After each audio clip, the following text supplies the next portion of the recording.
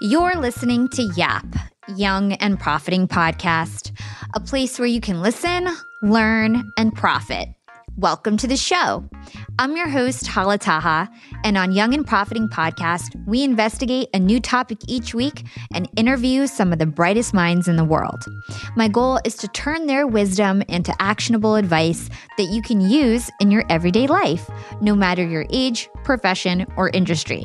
There's no fluff on this podcast, and that's on purpose. I'm here to uncover value from my guests by doing the proper research and asking the right questions. If you're new to the show, we've chatted with the likes of ex-FBI agents, real estate moguls, self-made billionaires, CEOs, and best-selling authors. Our subject matter ranges from enhancing productivity, how to gain influence, the art of entrepreneurship, and more. If you're smart and like to continually improve yourself, hit the subscribe button because you'll love it here at Young and Profiting Podcast. This week on YAP, we're chatting with Dr. Maya Shankar, behavioral scientist and podcast host. Maya is currently the Senior Director of Behavioral Economics at Google and is the host and executive producer of A Slight Change of Plans, a podcast with Pushkin Industries. Maya previously served as a senior advisor in the Obama White House as the chair of the White House Behavioral Science Team and was charged with improving public policy using research insights about human behavior. In 2016, Maya served as the first behavioral science advisor to the United Nations. Maya completed a postdoctoral fellowship in cognitive neuroscience at Stanford after she received a PhD from Oxford on a Rhodes Scholarship and a BA from Yale in cognitive science. She's been profiled by The New Yorker and has been featured in the New York Times, Scientific American, Forbes, and NPR. In today's episode, we discuss Maya's childhood as a violin prodigy and her career journey. We'll also talk about her job in the White House, some common behavioral scientist concepts like the sunk cost fallacy and nudging, and how we as humans can make better and more realistic decisions. Hey, Maya, welcome to Young and Profiting Podcast. Hey, Hala, it's so lovely to be here with you. Yeah, me too. I'm really excited for this conversation. Human behavior and the science of decision making, the science of change. These are all things that I'm really passionate about. I love talking about them on my podcast. And so you're super impressive. You know, you worked at the White House, you worked at the United Nations, you work for Google now, and you lead their behavioral science teams there. So really interesting stuff, but we always like to start from the beginning. So let's talk about you growing up. And from my understanding, you were super talented at the violin, and the violin was essentially your whole life. But when you were 15 years old, you had a very traumatic hand injury that kind of changed the way that you thought your life would be thereafter, and you had to kind of switch careers. So talk to us about what it was like for you as a child, a teenager, how you got into the violin, and then maybe how you transitioned to some of the stuff you're working on now. Absolutely. Yeah. So violin, as you mentioned, was my entire life as a kid. When I was 6 years old, my mom went up to our attic and brought down my grandmother's violin that she had brought with her all the way from India when she immigrated here in the 70s. And I think my mom had just meant to show me the instrument. I don't think she expected that I would be instantly captivated by it, but I was. And I really took to it. And my mom says that she never had to ask me to practice. It was just one of those genuine passions that I had as a child. And I can't say that for many of the other things I was asked to do like in school. So she knew that it was very rare.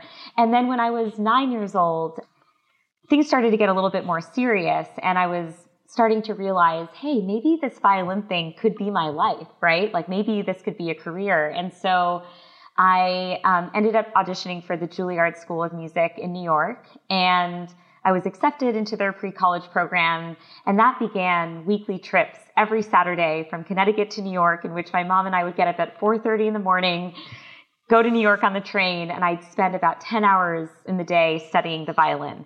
And then, as you can imagine, like with the intensity of that spirit, things started to get even more serious. And then in high school, Itzhak Perlman, who's, the greatest violinist of our time, invited me to be his private violin student. And that was an incredible vote of confidence for me, because I think, like so many, when we're in competitive environments, it can be very intimidating. You're not sure if you have what it takes to succeed. And him taking me on as a student, I think, really helped me appreciate, oh, wow, maybe I could actually be a violinist and go pro. So Unfortunately, what happened is that when I was 15, I was in summer music camp. I woke up early, probably didn't warm up as much as I should have, and I overstretched my finger on a single note and heard a pop, and it turns out I had torn tendons in my hand. And I resisted, Hala, for so many months. The diagnosis that my doctors were giving me and the fact that they were telling me I could never play the violin again. But ultimately, I just had to surrender at a certain point, and, the pain became too intense. And yeah, I realized that, my dreams were crushed and I could no longer pursue this path. Wow, that must have been so hard because that's what you were doing your whole life. So before we move on to your next phase of life, I do want to talk about how you got into Juilliard because it was a really scrappy, interesting story. So I'd love to hear about that. Absolutely. So, my parents had no connections within the musical sphere. So my dad is a theoretical physics professor. My mom helps immigrants get green cards to study in this country. And they knew that I had these big dreams as a kid, but they weren't really sure how to connect the dots and how to make my Juilliard dreams come true. So one day, my mom and I were in New York. This was when I was 9, and we had a mother-daughter trip, and I happened to have my violin with me. And we walked by the Juilliard School's building, and she said, "Hey, Maya, why don't we just go in? What's the worst thing that could happen?" I'm like, "Mom, get out of here. That's nuts. I don't want to go inside. We haven't even been invited." But she said, "Let's just do it. Let's just see what happens." So we go in to the building, unannounced, uninvited. And my mom strikes up a conversation with a student in the elevator and her mom. And she, very politely asks her, "Oh, at the end of your lesson, would you mind just introducing my daughter to your violin teacher, because it would just be so wonderful if they could have a chance to connect." And they were very gracious, very kind. They said yes. I think a lesson I've learned over the years is just how generous people can be when you just ask them if they're willing to do you a favor. But they let us, meet her teacher afterwards. And I actually auditioned for him on the spot. He accepted me into his summer program. And it was only because of that intense boot camp training that summer that I think I had any chance at all of getting into Juilliard. And what that lesson taught me, Hala, is that a lot of times the door will not open for you on its own, right? You won't get that silver platter, but sometimes if you just force it open, I mean, literally in this case, my mom just walked into the building, you can try and inspire new opportunities for yourself. So I'm so grateful for that learning lesson, because it wasn't the first time when I had to create an opportunity for myself that didn't necessarily exist beforehand. But I'm grateful for my mom's fearlessness, I guess, because it really helped allow my violin career to blossom. 100%. It's something that I always talk about at this podcast is shoot your shot. Ask, show up. Half the battle is just showing up. And the fact that you just went there, you and your mom, you were so young, who knows, they could have laughed at you guys, but instead they embraced you, and it kind of set off a whole new path for your life and was a huge resume builder for you later on. Even though you didn't end up becoming a violinist, I'm sure going to Juilliard really helped you in other areas in terms of your hard work and dedication. So what other lessons did you learn as this pro violinist at such a young age? Did you carry anything on later on that helps you? Absolutely. I mean, I think just hard work, just relentlessly devoted to my craft, because, I'm really grateful that my mom opened the door for me that day. But it was important that I was able to perform on the spot, and actually complete the audition. And so I think just that relentlessness, that drive, that spirit of commitment to my craft, I think was so important for me to cultivate as a young child. Because again, I think I've carried that also into other pursuits that do require that kind of relentlessness. We'll get to this later, but certainly working at the White House, things are not easy. You face so many barriers. And I feel like in many ways I carried that spirit with me forward when I was working there too. And, not trying to see many obstacles, trying to feel like hard work could get me to the finish line. So I think that was certainly something. And, I think actually looking back, the greatest lesson that I learned about myself from playing the violin is that what I really loved about music was not necessarily the beautiful sounds that it created. Of course, I loved the way the violin sounded, but actually it was my ability to emotionally connect with my audience, to connect with listeners of my music. And I loved being able to forge that connection from an early age on stage, right? I mean, I'm going onto the stage, I'm in a room with a bunch of strangers, and suddenly we feel connected in this really deep, powerful way. And I think what that taught me is that, especially when I lost my ability to play the violin, that there was a feature of my musical life that I could maintain afterwards, which was finding other areas, other passions where I could unlock that same human emotional connection, my same fascination with humans, which is what ultimately drove me to become a cognitive scientist and to study humans as my profession, right? Like what it is that unlocks our passions, how we make decisions, how we develop our attitudes and beliefs, and certainly has driven me to create my new podcast, A Slight Change of Plans, which is all about how people navigate extraordinary changes in their lives. You know, people like Hillary Clinton and Tiffany Haddish and Casey Musgraves. And I feel like I'm able to emotionally connect with my guests, and I feel that same joy that I felt as a child playing the violin. Oh my gosh, I love that. So then you ended up going to Yale, right? And then you went to University of Oxford, you got your PhD, and you had a Rhodes Scholarship. So super, super impressive journey. I love to set context for my listeners. So some people might not be familiar with your field. So what is like behavioral and cognitive science? Like what is that? Absolutely. So it is the study of how our minds work, the science of how it is that we make decisions, how we develop our attitudes and beliefs about the world, how we develop motivational states. It's basically a comprehensive understanding of our minds. And I will tell you, I mean, when I was, on the heels of trying to figure out, like, what is my new passion? Right now that I don't have the violin, what is it that I do? What is it that I can do? I really struggled for a long time. I had no idea what it was that could captivate me in the same way. And I was really lucky, actually, Hala, because the summer before college, I was helping my parents clean their basement, as a dutiful daughter does. I was actually supposed to be in China that summer touring with my musician friends, but instead I was with my parents. But I was helping them clean their basement, and I stumbled upon a book on how the mind works. And it detailed the incredibly sophisticated machinery behind our ability to perceive and learn language.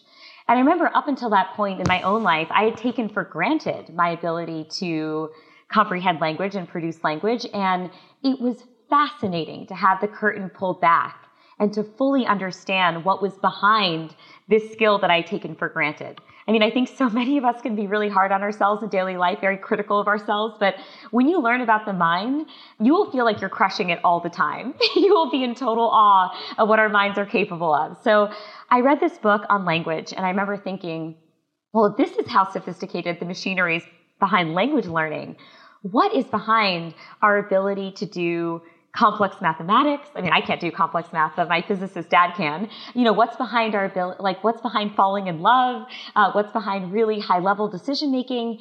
I was enraptured. I mean, I could not wait to figure out all there was to understand about the mind. So when I went to undergrad, I ended up becoming a cognitive science major, which was a relatively new major at the time. Your audience might appreciate, because again, it's an education podcast, but one thing that I loved about the cognitive science major is that it is interdisciplinary. So you study the mind from multiple perspectives. So I took classes in neurolinguistics, I took classes in psychology, anthropology, computer science, neurobiology. Like, you're really trying to figure out you're asking fundamental questions about the mind, and then you are also answering those questions. I took philosophy classes as well. You're answering those questions using this rich canvas of insights from so many different fields. And another feature, I think, of my undergraduate experience that really lit up my excitement for cognitive science is that I actually got to do lab research. So I worked in a non-human primate lab. My mentor was Laurie Santos. You might have heard of her. She has this she's going to come on our podcast soon. Yeah.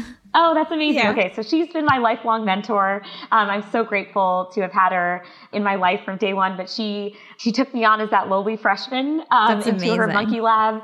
And so I got to do research on non-human primates and also on humans and study things like how our visual systems work, how we code objects in the world. And yeah, I was just so excited by the idea of asking novel questions about the mind. So your trajectory was to actually just be an academic, right? I think a lot of people who go into your field, they end up becoming professors or writing books or and things along those lines. And I think you had a change of heart at some point. So talk to us about that and what you did next, and maybe how you used some of your lessons that your mom taught you about getting into Juilliard for your next job position. Great question. So you're absolutely right. People who have degrees in this field often become academics. And I remember this one day. So I was doing my postdoc in cognitive neuroscience at Stanford, and I was scanning people's brains in the basement up in the fMRI laboratory. I was on my whatever hour of doing this. And I remember this guy came in, and within minutes, I'm peering into his brain. And I remember thinking, given my personality, I feel like the order of operations is wrong here. Like, I'm already peering into this guy's brain, and I don't know whether he has kids, what his favorite food is, what his passions in life are. I feel like I should be doing something that feels slightly more social and team-oriented, where I get to know people first, and then maybe, do the behavioral science piece. But as you can imagine, and I imagine as many of your listeners can relate to, when you put so many years into a pursuit, you feel a lot of anxiety about the idea of jumping ship, right? And I also didn't know what could come next. Like, what does a postdoc in cognitive neuroscience do other than become an academic? And so I remember thinking, should I just keep at it just to, avoid all this sunk cost? But I knew from my, behavioral science research to avoid the sunk cost fallacy, which is to not give in to that. But also I called up Laurie. I called up Laurie Santos and I said, Laurie, I know, you're an academic, you're a professor, you've been my role model all this time. It's one of the reasons I even went to grad school in the first place. Like, what do I do at this point? And I said, I think maybe I should become a general management consultant. Like, I had no idea what to do. And she said, Maya, I recently heard about this incredible work that's happening in the Obama White House, where they are using insights from our field to really change people's lives. In this particular case, they were using the power of defaults. The default setting in a program can wildly affect participation rates.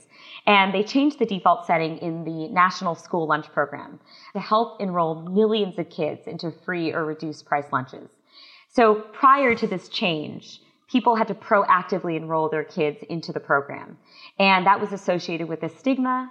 It was also accompanied by a very burdensome application process that was, required referencing multiple tax forms. And think about like a single mom who's working 3 shifts to make ends meet. And now they're being asked to fill out this very burdensome form just to allow their kids to eat lunch at school every day. And so what the government did is they used existing data on these students and they automatically enrolled these kids in the program such that now the default was for kids to be enrolled. And if you wanted to unenroll your kid, you could.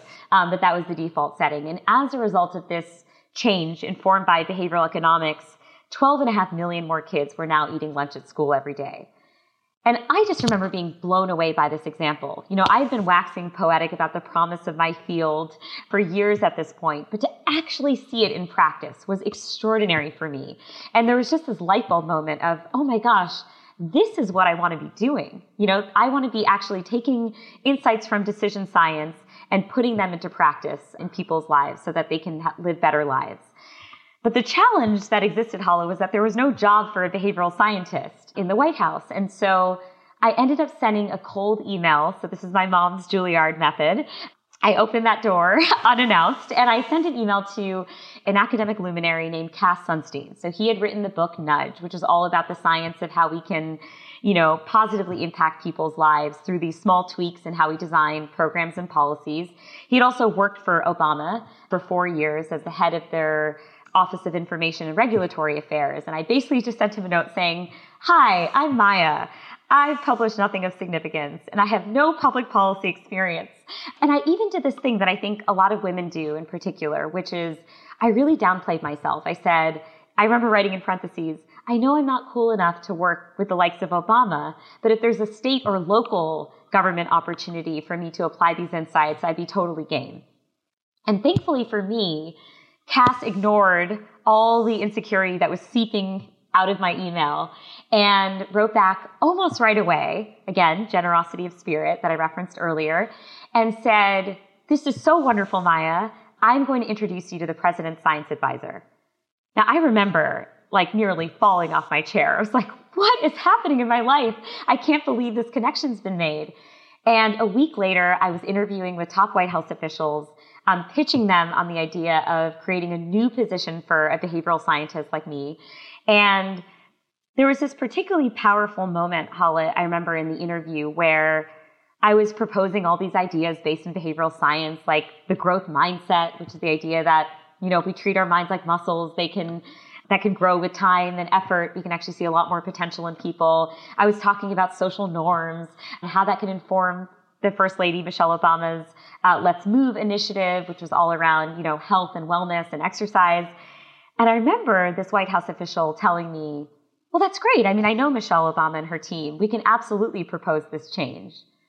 And it was in that moment I realized, wow, okay, this is a real thing that can happen. And I was so taken by that interview and the promise that I saw in this position that even before I had a formal job offer, I moved to DC, packed up all my bags. I signed a 1-year lease. Wow. And he had obviously expressed some degree of interest such that I would take this risk. But I basically was like, I'm moving to DC. I'm going to be here whether you like it or not. We are going to make this job happen.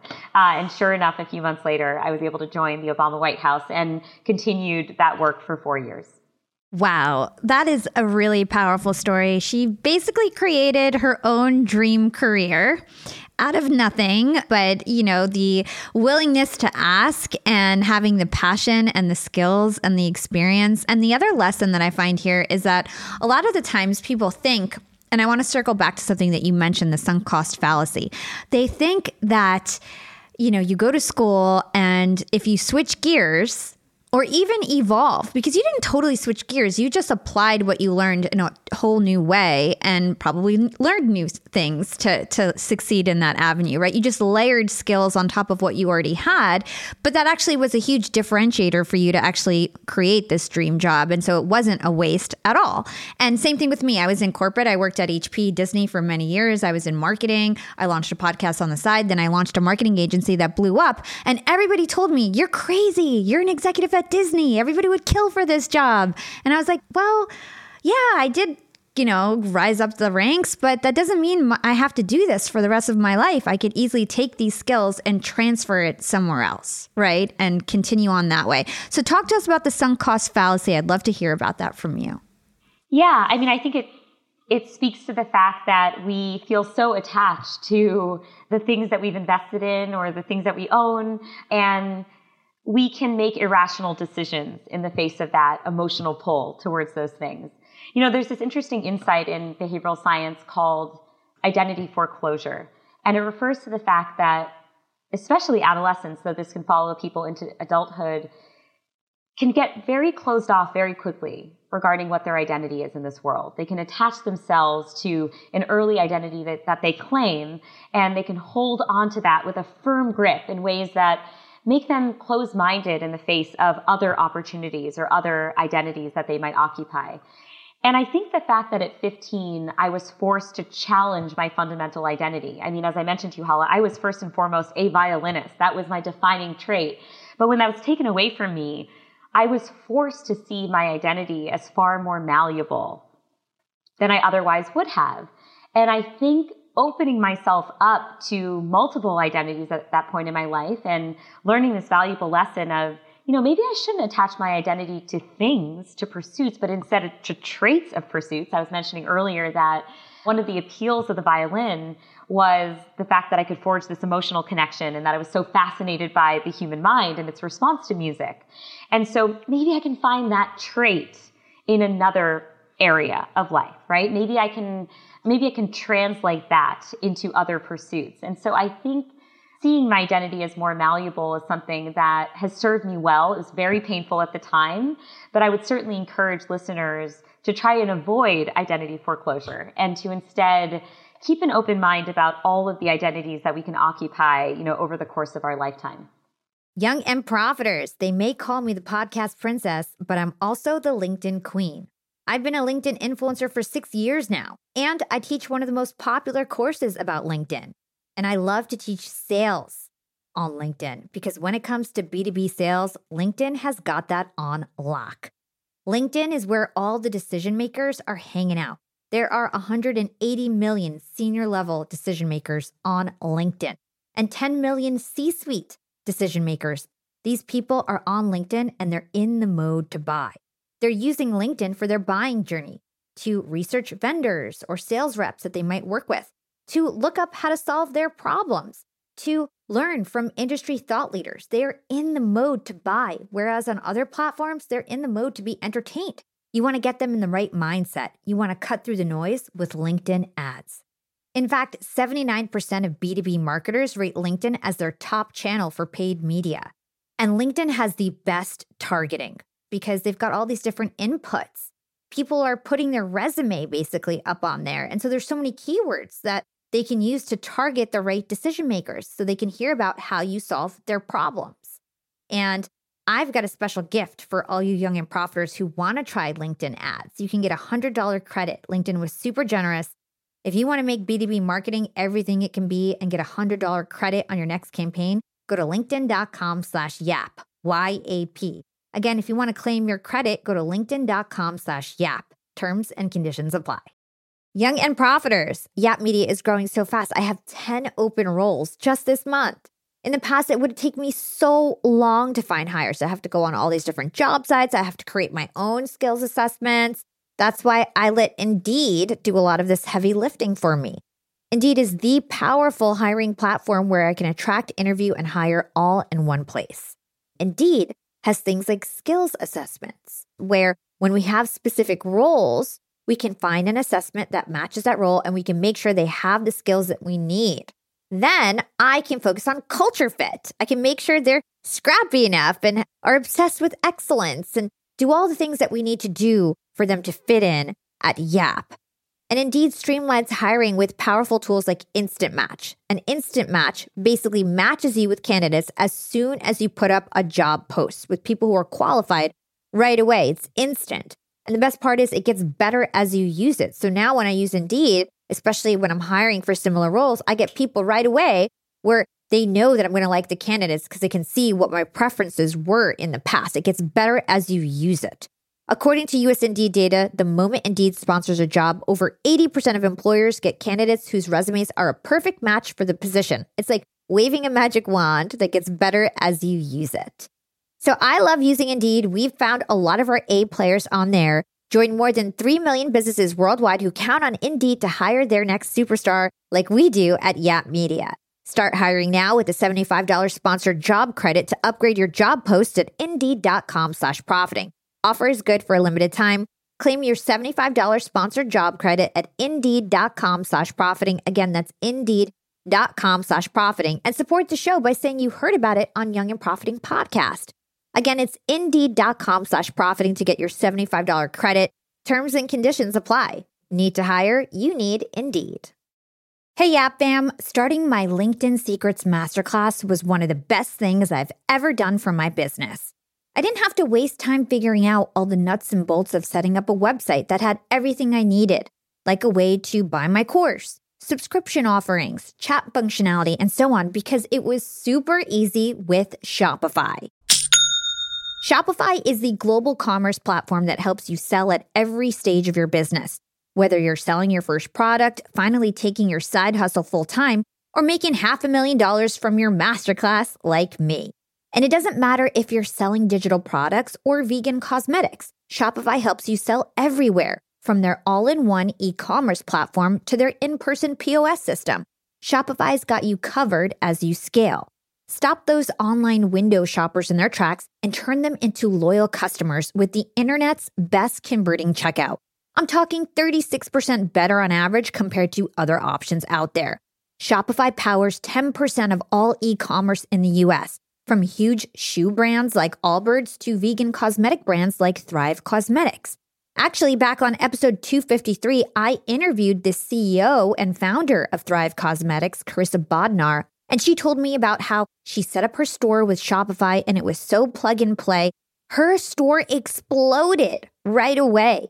Even for a makeup artist type girl with no coding skills, it was easy for her to open up a shop and start her dream job as an entrepreneur.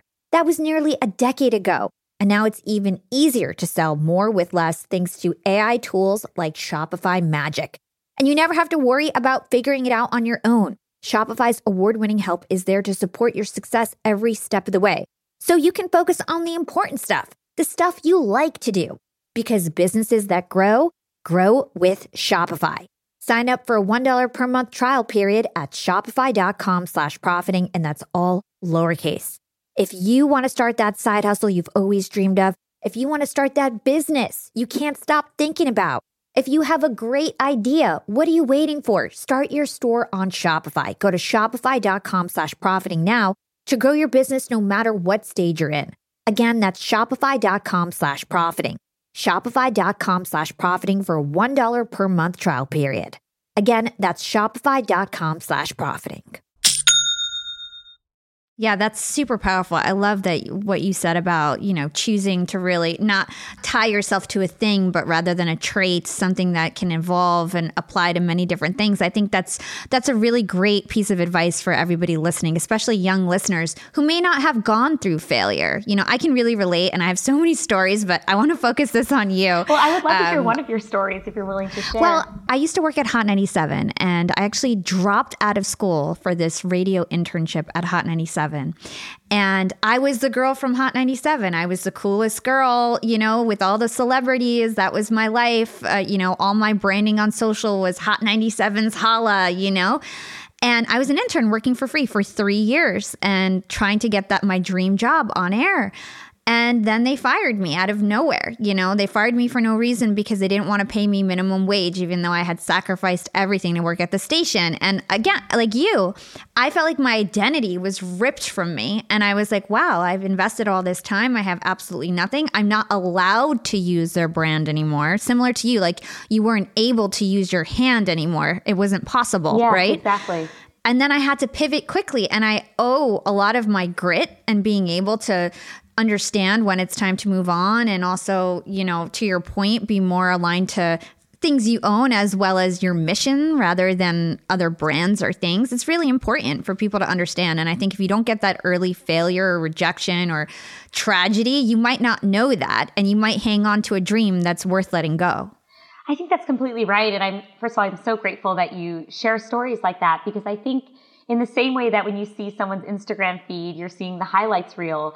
When you read someone's bio, you're not looking at all of the moments in which they failed and they were challenged. And I almost want all of our bios to say, and then I tried this and it didn't go anywhere. And then I tried this and I failed, or I was rejected, because I think, one, it humanizes people and it allows people to see the path is never linear. It's going to have so many twists and turns, and it's having perseverance and trying to build self-confidence at those critical junctures that ultimately can lead you to thrive. Yeah, 100%. As you did, clearly. Thank you. Thank you. And so did you.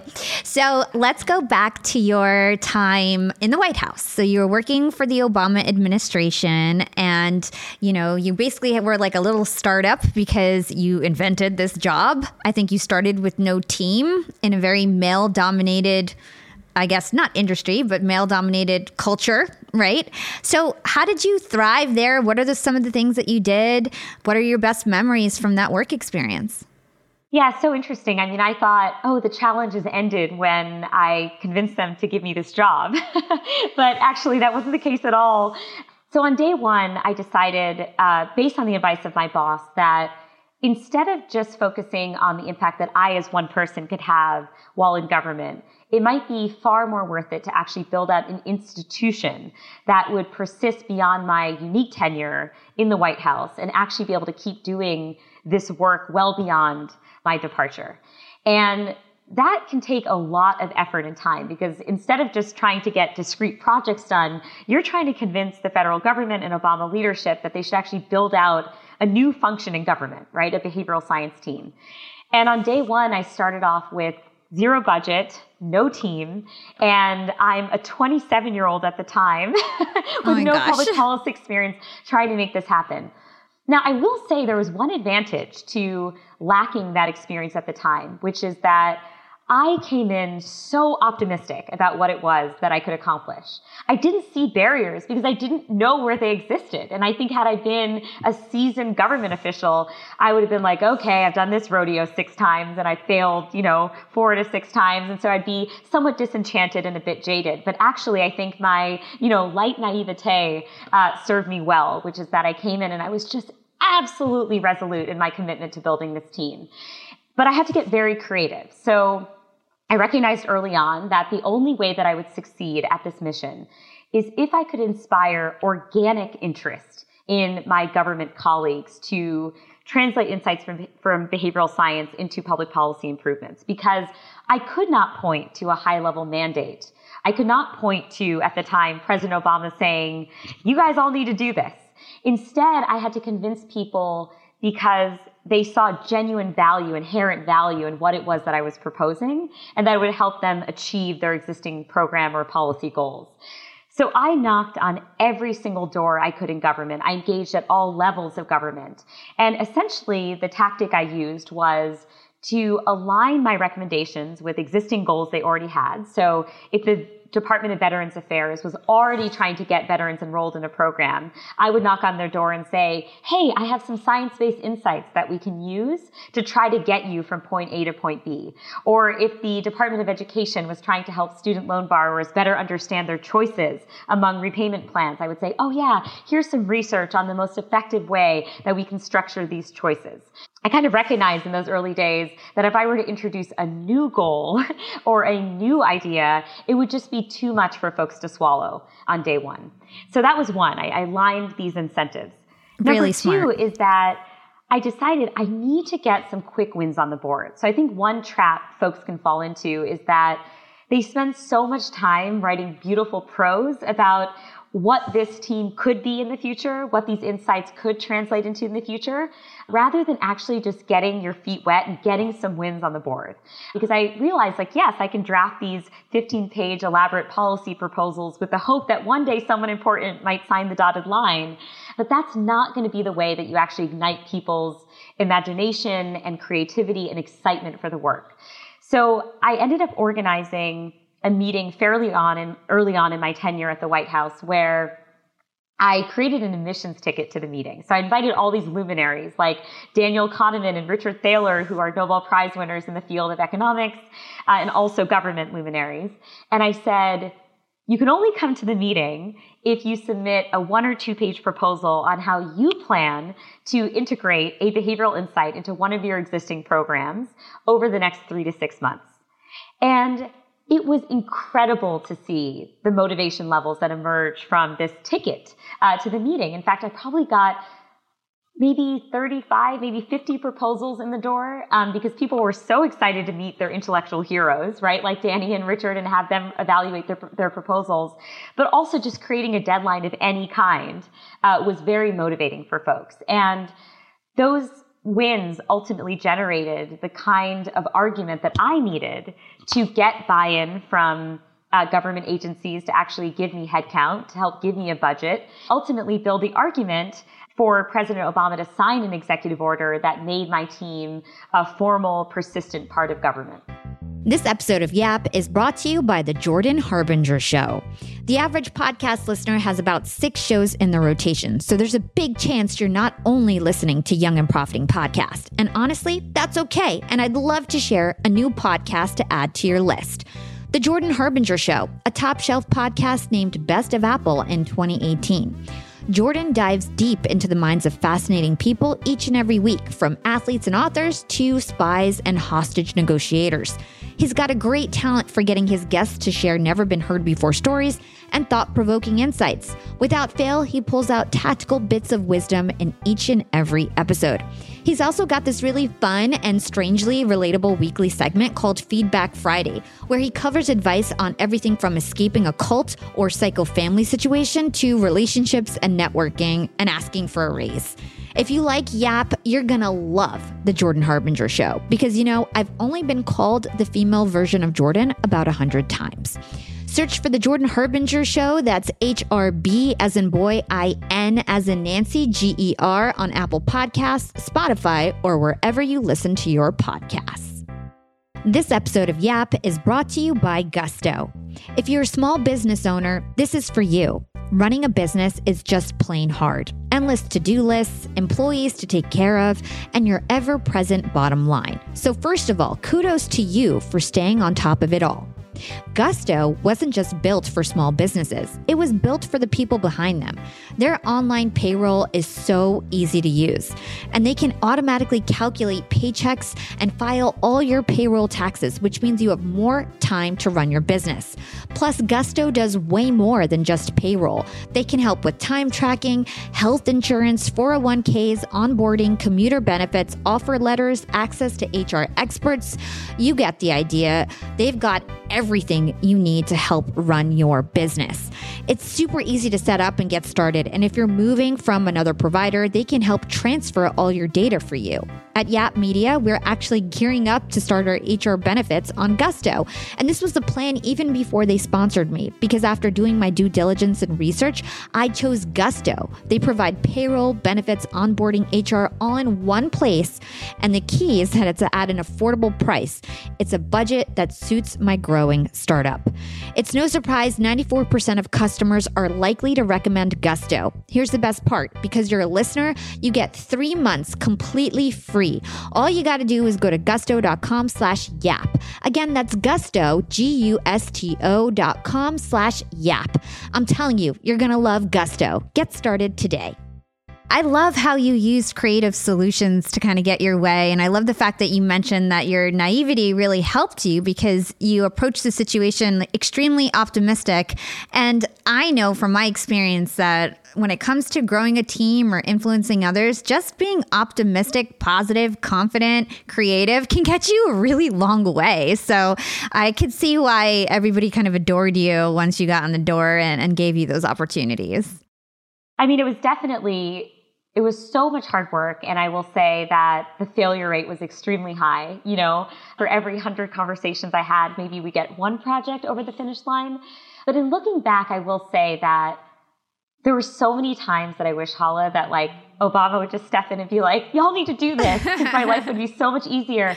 But in hindsight, I realized that the fact that I had to inspire organic interest from the outset at all levels of government meant that folks were doing this work because they saw inherent value in it. And you can't dictate someone to care about something, right? Like no mandate in government can force a person to be excited about stuff. And I do feel like this more startup-y approach led to a lot more cultural change in the government and a lot more sustained change in the government. I'll share one story with you, which is that I remember there was a career civil servant I'd worked with. Her name was Rosemary Williams. She had worked at the Department of Defense for decades. And I met her just when she was on the cusp of retirement. She was like, oh, I've worked in the government for so long. I'm planning to retire. I'm done. And after working with us for a month or two, she came back and said, I no longer plan to retire. Like working with your team has energized me so much, has allowed me to see that the government can in fact be very innovative, that I've decided to stick it out and I'm going to stay here longer than I did before. And it was stories like that that really touched me in a deep way because it allowed me to see, one, the power of these scrappy, startup-y environments where everyone feels like they're building this thing together.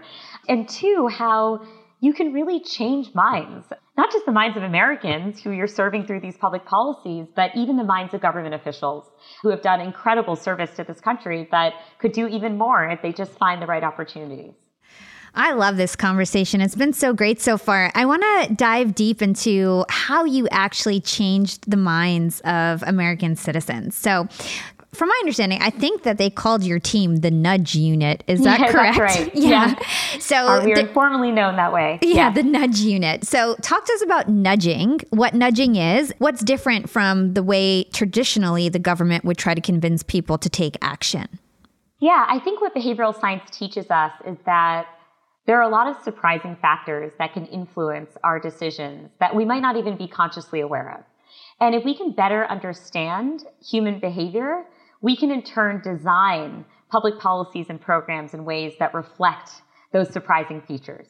So a good example of this is when people go into a voting booth. I think they like to think, oh, of course, I'm just going to vote for the person that I'd most like to see elected into office, right? That's just common sense. But it turns out that the order in which the candidates' names appear on the ballot can have a profound impact on who gets vote share from different voters. In Texas, they found that if a candidate's name appeared first on the ballot, that candidate received a 10 percentage point boost in voter share relative to those, listed below. And so this is, again, a very surprising feature, right? We might not think that the order in which the candidates' names appear has this outsized impact. But once we understand that, we can then design ballots in ways that actually randomize the order of candidates' names across ballots in order to help solve this problem. In government, there were so many instances where we had designed a really impressive program or policy, but it just wasn't reaching Americans in the way that we had hoped for. So a good example of this is I worked with the Department of Veterans Affairs. They were really eager to have veterans sign up for an educational and employment benefit that they could use after they had served our country overseas.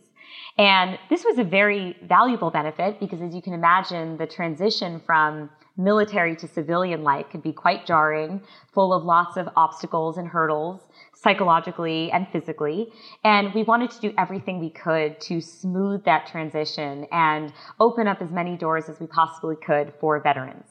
Now, the challenge is that vets weren't signing up for this, in part because we hadn't made a compelling enough case probably for the program, or we weren't getting the word out, and because we were budget constrained, right? We didn't have a ton of dollars to throw at marketing this program.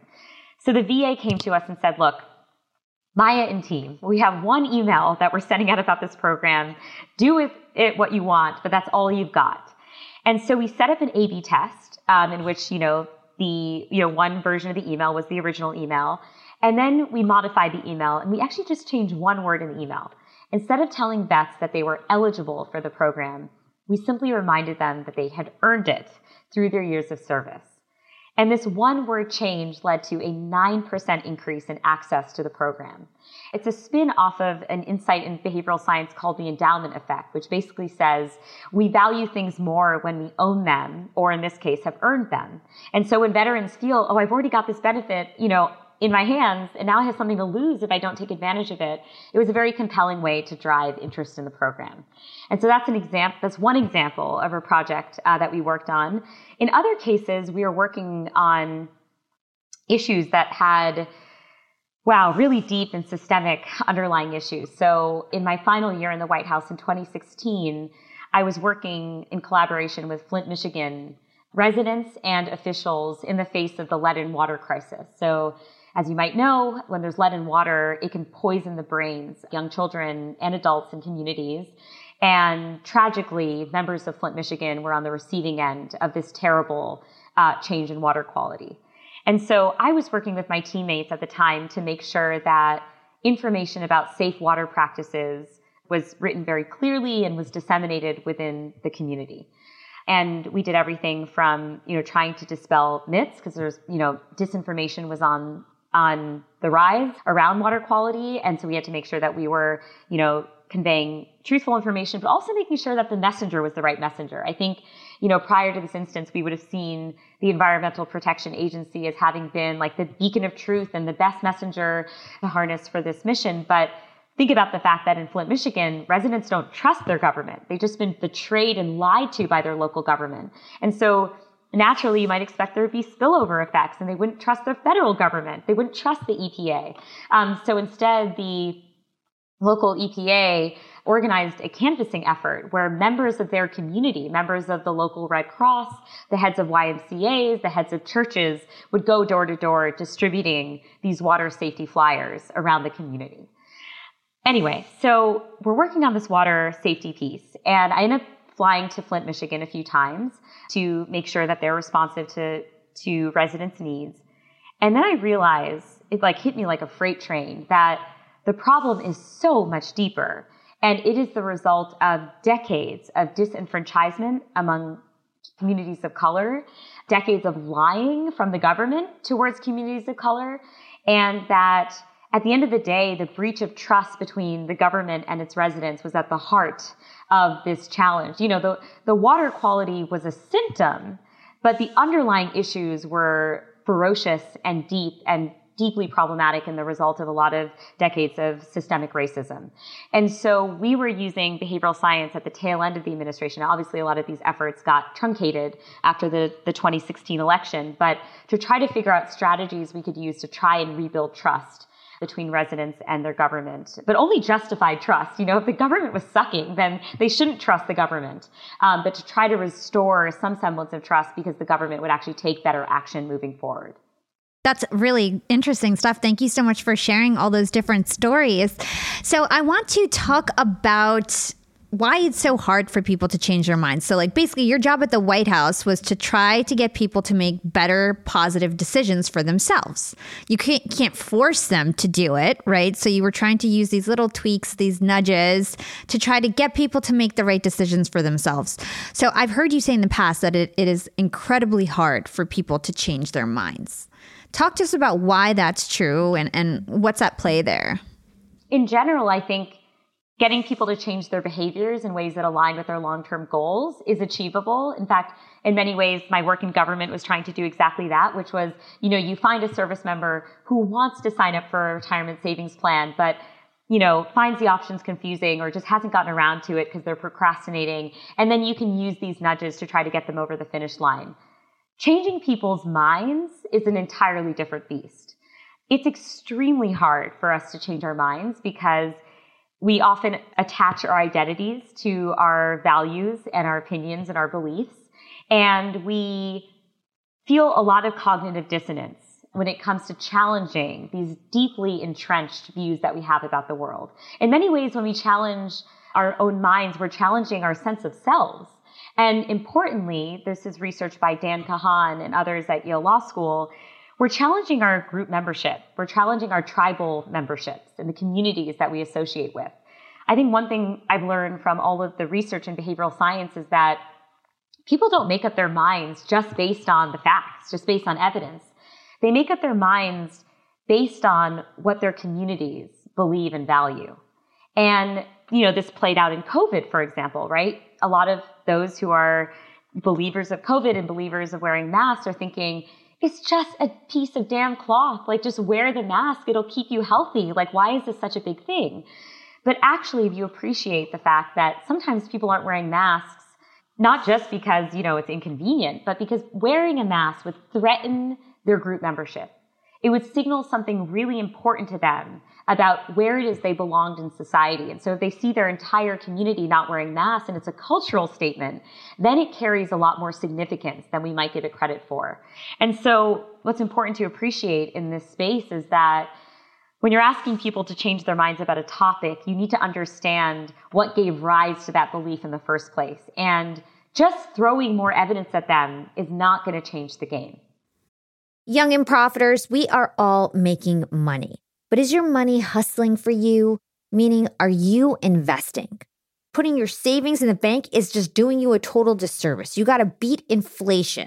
I've been investing heavily for years. I've got an E-Trade account. I've got a Robinhood account. And it used to be such a pain to manage all of my accounts. I'd hop from platform to platform. I'd always forget my Fidelity password, and then I have to reset my password. I knew that needed to change because I need to keep track of all my stuff. Everything got better once I started using Yahoo Finance, the sponsor of today's episode. You can securely link up all of your investment accounts in Yahoo Finance for one unified view of your wealth. They've got stock analyst ratings. They have independent research. I can customize charts and choose what metrics I want to display for all my stocks so I can make the best decisions. I can even dig into financial statements and balance sheets of the companies that I'm curious about. Whether you're a seasoned investor or looking for that extra guidance, Yahoo Finance gives you all the tools and data you need in one place. For comprehensive financial news and analysis, visit the brand behind every great investor, yahoofinance.com, the #1 financial destination, yahoofinance.com. That's yahoofinance.com. Super, super interesting. So I want to go back to nudging a bit because I really want my listeners to understand how they could maybe use some nudging tactics in business, in the workplace, in their professional lives. Do you have any tips and tricks or just little ideas you could throw out there that we can use? Yeah, absolutely.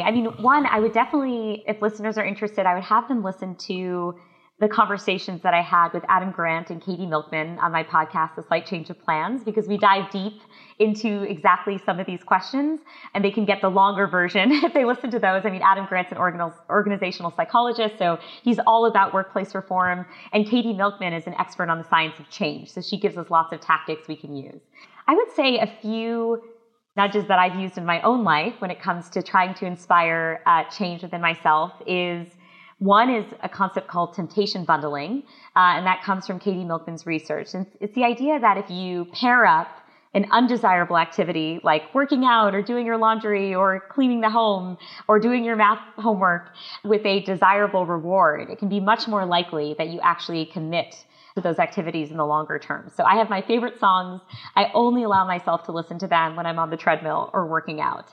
And it actually increases my motivation to do those things. So I deny myself that pleasure in the rest of my life. Another insight I'd share with listeners as it pertains to the workplace has to do with the power of social norms. So we are heavily influenced by how those around us act and behave. And if we understand this, we can actually leverage it for good in a lot of situations. So for example, when they were trying to get homeowners to use less energy, this one company tried all sorts of tactics, right? Financial incentives, canvassing, door hangers, you name it. None of them worked. The one that did work was telling people when their neighbors were using less energy than they were. And that positive norm was so helpful at motivating people to use less energy because they're like, I don't want to be the highest energy user on my block. This would be terrible. And so I think in a workplace setting, when you see, pro-social behaviors, when you see desirable behaviors, if you can collect statistics around just how many people are engaging in those behaviors and just share the facts with people, it can have a really positive impact. Wow, that's super interesting. It's so fun. I have an example to bring up in which I've figured this out, but didn't know that there was like some science backing to this. So I do live interviews on Clubhouse. It's this social audio app. And one of the things that I do is I say, DM me if you guys want to hear the replay. Send me a direct message if you want to hear the replay. And I noticed that when I say, I've got hundreds of messages, everybody's asking me for the replay. If you want the replay, DM me replay. And then I get 100 messages because I said that. It's so funny that people just it's kind of like, I hate to say it, but that phrase of how kind of people are like sheep, they kind of follow the path.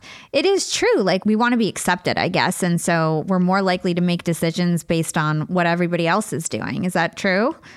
And well, importantly, I think we're really influenced by those people or populations in particular that we socially identify with. So if you're a teacher, for example, and you find that a bunch of other teachers are doing something, there's an implicit cue in there being teachers that you share some of the same value systems and that you might enjoy the same types of things. So I think, Hala, in your case, when a lot of people are asking for the replay and they know they're already fans of you, they're thinking, I'm a fan of her too. So chances are I might enjoy this replay as well. So I think we do find that social norms are even more effective when they're coming from people within a community or people who share a similar trait as you. Very cool. So we're all about actionable insights, and I just want to pick your brain even more about decision making. What are some other things that we need to know as young professionals, young entrepreneurs, in terms of how we can ourselves kind of make sure we're not using biases or how can we make more realistic decisions for ourselves and make sure that our emotions are not getting in the way and that all these other things that you're talking about are not getting in the way? How can we make clear, good decisions for ourselves? I actually think the best way for your listeners to make more sound decisions is to just acquaint yourself with what those biases are. For example, we're loss averse. So we find it super painful to lose things and we weight those losses much more than we weight gains. Another example is the way that we construct our memories is you wouldn't necessarily intuitively understand that we code our memories in the way that we do. So let me say a little bit more about that. So I think, at least when I was thinking about my memories, think, okay, well, you have an experience and every single moment of that experience carries some weight. And at the end, your brain kind of averages all those hedonic experiences and decides how enjoyable or not enjoyable the experience was. Actually, our minds don't work like that. We assign disproportionate weight to the most emotionally intense moment of the experience and the end of the experience. This is called the peak end rule. And what this means is that when we think back to experiences, that end moment and that peak moment are really important in terms of whether we want to do that experience again and how we think about it after the fact. This is really relevant in the context of health exams. Like, for example, colonoscopies are very painful exams. What they find is that when they elongate the exam, but they actually make the last few minutes slightly less painful, people are much more likely to return for follow-up visits, which is kind of astonishing because the overall amount of time that you are in some level of discomfort is actually longer, but the intensity of that pain is less at the end, and that can weigh in a pretty significant way in terms of how you construct that memory.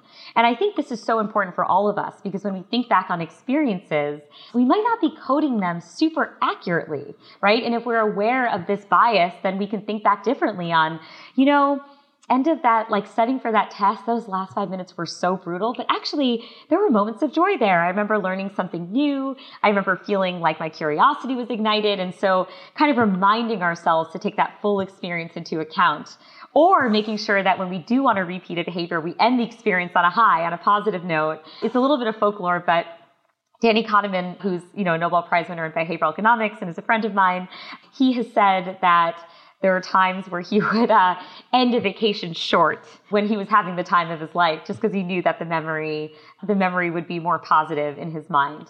He said this a while back, and I think he now neither confirms nor denies it. But I thought it was such a charming anecdote because it is a sign of just how powerful some of these biases can be. Yeah, and it's that one. I really like it. That one's called peak end. What is that one called? The peak end rule. Peak end rule.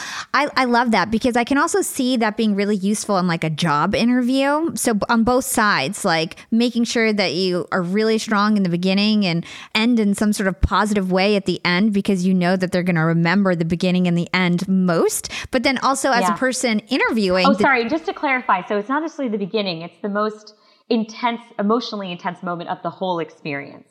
So it's the peak of the experience and then the end, hence the peak end rule. Yep. Okay, that's really interesting. And then I think you also talk about something called the IKEA effect. Could you tell us about that? Yeah, the IKEA effect refers to the fact that when we have contributed to something, when we have built something, we attach a lot more value to it. So even if you build the IKEA furniture and it's a piece of crap and the 4 legs aren't perfectly on the ground, you will assign more affection and it will feel like a more valuable item to you because it involved your inputs. Very, very interesting. So let's talk about your podcast. You briefly mentioned it before, A Slight Change of Plans. I'd love to hear more about that because it sounds really, really interesting. What gave you the idea to start this podcast and what are some of the things that you talk about on your podcast? My inspiration for A Slight Change of Plans, I think, was twofold. One is my own personal experience navigating change early in my life, right? Losing the ability to play the violin and not knowing who I was and asking all these deep existential questions about identity and whatnot. And the second came from 2020, and when I was feeling extremely overwhelmed by the rapid pace of change around me. I think so many people were feeling overwhelmed by the rapid pace of change around them. And it was just really daunting and intimidating to feel like we were totally out of control of our world and of our environments. And then I put on my behavioral scientist hat and thought, okay, maybe the specifics of what 2020 threw our way are unprecedented, but our human mind's ability to navigate change is absolutely not. In many ways, our minds are built for change. There's no manual out there. There's actually no scientific textbook out there on how to navigate change. You can't just look up the answers and be like, oh, I'm in the throes of this, horrible health diagnosis. What do I do? And so I thought, what if we can mine people's stories? People who have navigated extraordinary change in their lives, like Hillary Clinton and Tiffany Haddish and Casey Musgraves and Tommy Caldwell, and folks who have just lived through extraordinary change in general. What if we can mine their stories and glean insights from them about how it is they've navigated change in ways that can teach us valuable lessons? It can help us think differently about change in our own lives. And what are some of the key lessons that you've learned so far being on this show? Like, have you learned something new from your college days? Absolutely. I mean, it's been so humbling to make this podcast because, as you know, part of what I do is I study change, but my interview guests have taught me so much about change in ways that I could never have predicted. So I'll give you a couple examples. One is I spoke with a young woman named Elna Baker, about her deep desire to become thin, to lose weight. She felt that if she could just become thin, she could achieve all of her dreams and goals in her life. And she did it. She lost close to 100 pounds in 5.5 months. For a while, Elna thought she was actually living her dream life until she realized that she was starting to lose parts of herself in the process. She realized that she was becoming a more superficial person. She wasn't as kind to people. She was valuing the wrong things. She was losing her boldness and her authenticity. And what she learned from that experience and what it taught me about change is that change doesn't happen in a vacuum. It's not like you can change one part of yourself and assume all the other parts of yourself will stay fixed through that change. Because you can't control the spillover effects, right? And you can't control the way people will respond to you. And so I think it's taught her that she should approach change with a lot of humility and openness, because you might not appreciate all the ways in which it might change you in unexpected ways. And the flip side of that is I spoke with a young man named Scott. He's a cancer researcher and a total health nut. I mean, if it's in a book somewhere, he's done it. Intermittent fasting, high intensity interval training. He's vegan. He adds turmeric to all of his food. He eats chia seeds. And when he was 32, he received a stage 4 bone cancer diagnosis that led him to have to amputate one of his legs, do 18 administrations of chemotherapy, move to MD Anderson in Texas for inpatient treatment. And in his mind, this is his worst nightmare come true, right? He had spent so much of his adult life trying to avoid this outcome. He was the A+ student when it came to managing his health. And yet, surprisingly, much to his surprise, he said, if I had known that I would respond psychologically in this way to my worst nightmare, I might never have been as fearful of it in the first place. And that was so powerful for me because it showed me, like, sometimes the change that we encourage in our lives doesn't actually have the positive impact we think it will. And so, again, we need to have humility there and be mindful and observant and audit our experiences to make sure it's having the intended impact. And then sometimes the changes that we dread, that are unexpected and undesired, can have silver linings that make us better people in our lives. And so I feel now that I would give the same advice that I would give the same advice to someone, whether or not they were going through a willed or an unwilled change, whether or not they were going through what they believed was a desirable or an undesirable change. And that would be approach change with a profound amount of humility and open-mindedness. I love that. Thank you so much for sharing. Everybody, make sure you go tune into her podcast, A Slight Change of Plans. She's obviously super well-spoken, very, very interesting and bright. Thank you so much for your time. The last question that we ask all of our guests is, what is your secret to profiting in life? I think building a really strong community of supporters around me. I've been the beneficiary of so many incredible mentors in my life, and I try to pay it forward by mentoring others, especially young women of color. And I feel like in tough moments, or when we're feeling insecure or feeling like we can't accomplish that next goal, tapping into that community for strength and support and wisdom and warmth and insight can really help buoy you and help you get to that next phase. Don't do it yourself or don't believe you have to do it all on your own. 100%. And where can our listeners go to learn more about you and everything that you do? They can go to my website, mayashankar.com, MAYASHANKAR.com. But, my current passion project and where all of my heart is at right now is with my podcast, A Slight Change of Plans. They could check it out anywhere that they subscribe to podcasts. Apple, Spotify, iHeartRadio. And if they like the show, definitely please subscribe, rate, and share. Thanks so much. Amazing. Thank you so much, Maya. Thanks for listening to Young and Profiting Podcast. If you haven't yet, make sure you subscribe to this podcast so you always are notified when we drop a new episode. I loved learning about decision-making with Maya, and I was really inspired by her come-up story. When Maya was just 15 years old, her promising career as a concert violinist came to an abrupt end. She had a really serious hand injury, and that forced her to not only give up on her dreams, but to also rediscover her identity in the process. Inspired by her own personal story, Maya spent the last 2 decades studying how and why we change.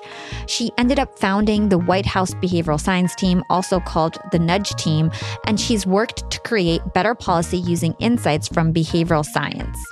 Behavioral science is the study of how our minds work, how we make decisions, how we come up with attitudes, beliefs, and even our own identity. This field plays a profoundly important role in our day-to-day lives, which is why it's a topic I love to talk about on the podcast. Human behavioral and behavior science is one of the most frequently talked about concepts on this podcast because I know it's going to help us move the needle and become more successful. In these outros, I like to summarize some of the most important parts of the interview to make it really help stick in our minds. Repeating concepts is what is going to help us remember things so that we can actually take action and utilize the things that you guys heard about in this podcast. So there's two things I want to recap: nudging and temptation bundling. These are the two things I want you to remember most from this interview. So nudging is a word that's used in behavioral science for structuring policies and programs in ways that encourage but don't compel particular choices. So for example, requiring people to opt out rather than opt into a program. So let's say there's a retirement savings program. We think it's good for people. So instead of saying opt into the program, we say, if you don't want to be in it, just opt out. So more people are likely to not opt out because they're automatically enrolled. Also, maybe reducing the paperwork necessary to enroll might encourage people to take the quote unquote right action. So that's what nudging is. The next one that I want you guys to remember is temptation bundling. So we talked about how small habits change that can help us accomplish goals and stop procrastinating with temptation bundling. And this is the idea that you can tie together undesirable tasks with very desirable rewards. So for example, you can only listen to your favorite music on a treadmill. It can be really helpful to limit these positive goods to bad activities, as it allows you to then associate positive feelings with these activities over time. So this was one of my favorite conversations. Like I said, I'm obsessed with human behavior, so anything on this topic I tend to enjoy. I hope you guys enjoyed it too. And if you want to learn more about human behavior, go check out my episode number 43 and 44 with Robert Greene. He is the world famous author of The Laws of Human Nature. And number 43 and number 44 are true Yap classics. They're two of my most highly downloaded episodes, and personally, my two favorite episodes of all time across the podcast. So I hope you take a listen to number 43 and 44 with Robert Greene. Here's a clip from that episode. Let's bring this down to basics. Your success in life and your happiness depends on your ability to get along with other people, to be able to understand them on a deep level, to be able to recognize people who are toxic and avoid them, realize how to get along better and be more persuasive with the people you're dealing with so that they will follow your ideas or be interested in what you have to do or what you have to say, so that you're not always kind of butting heads with people's resistance. So life gets easier and you're not always having these emotional dramas. And also, you need to understand yourself better, because a big problem in life is you don't really understand what motivates your own behavior, and you do things kind of unconsciously and you get in trouble. So given that, I want to get at the root cause of why we misunderstand human behavior.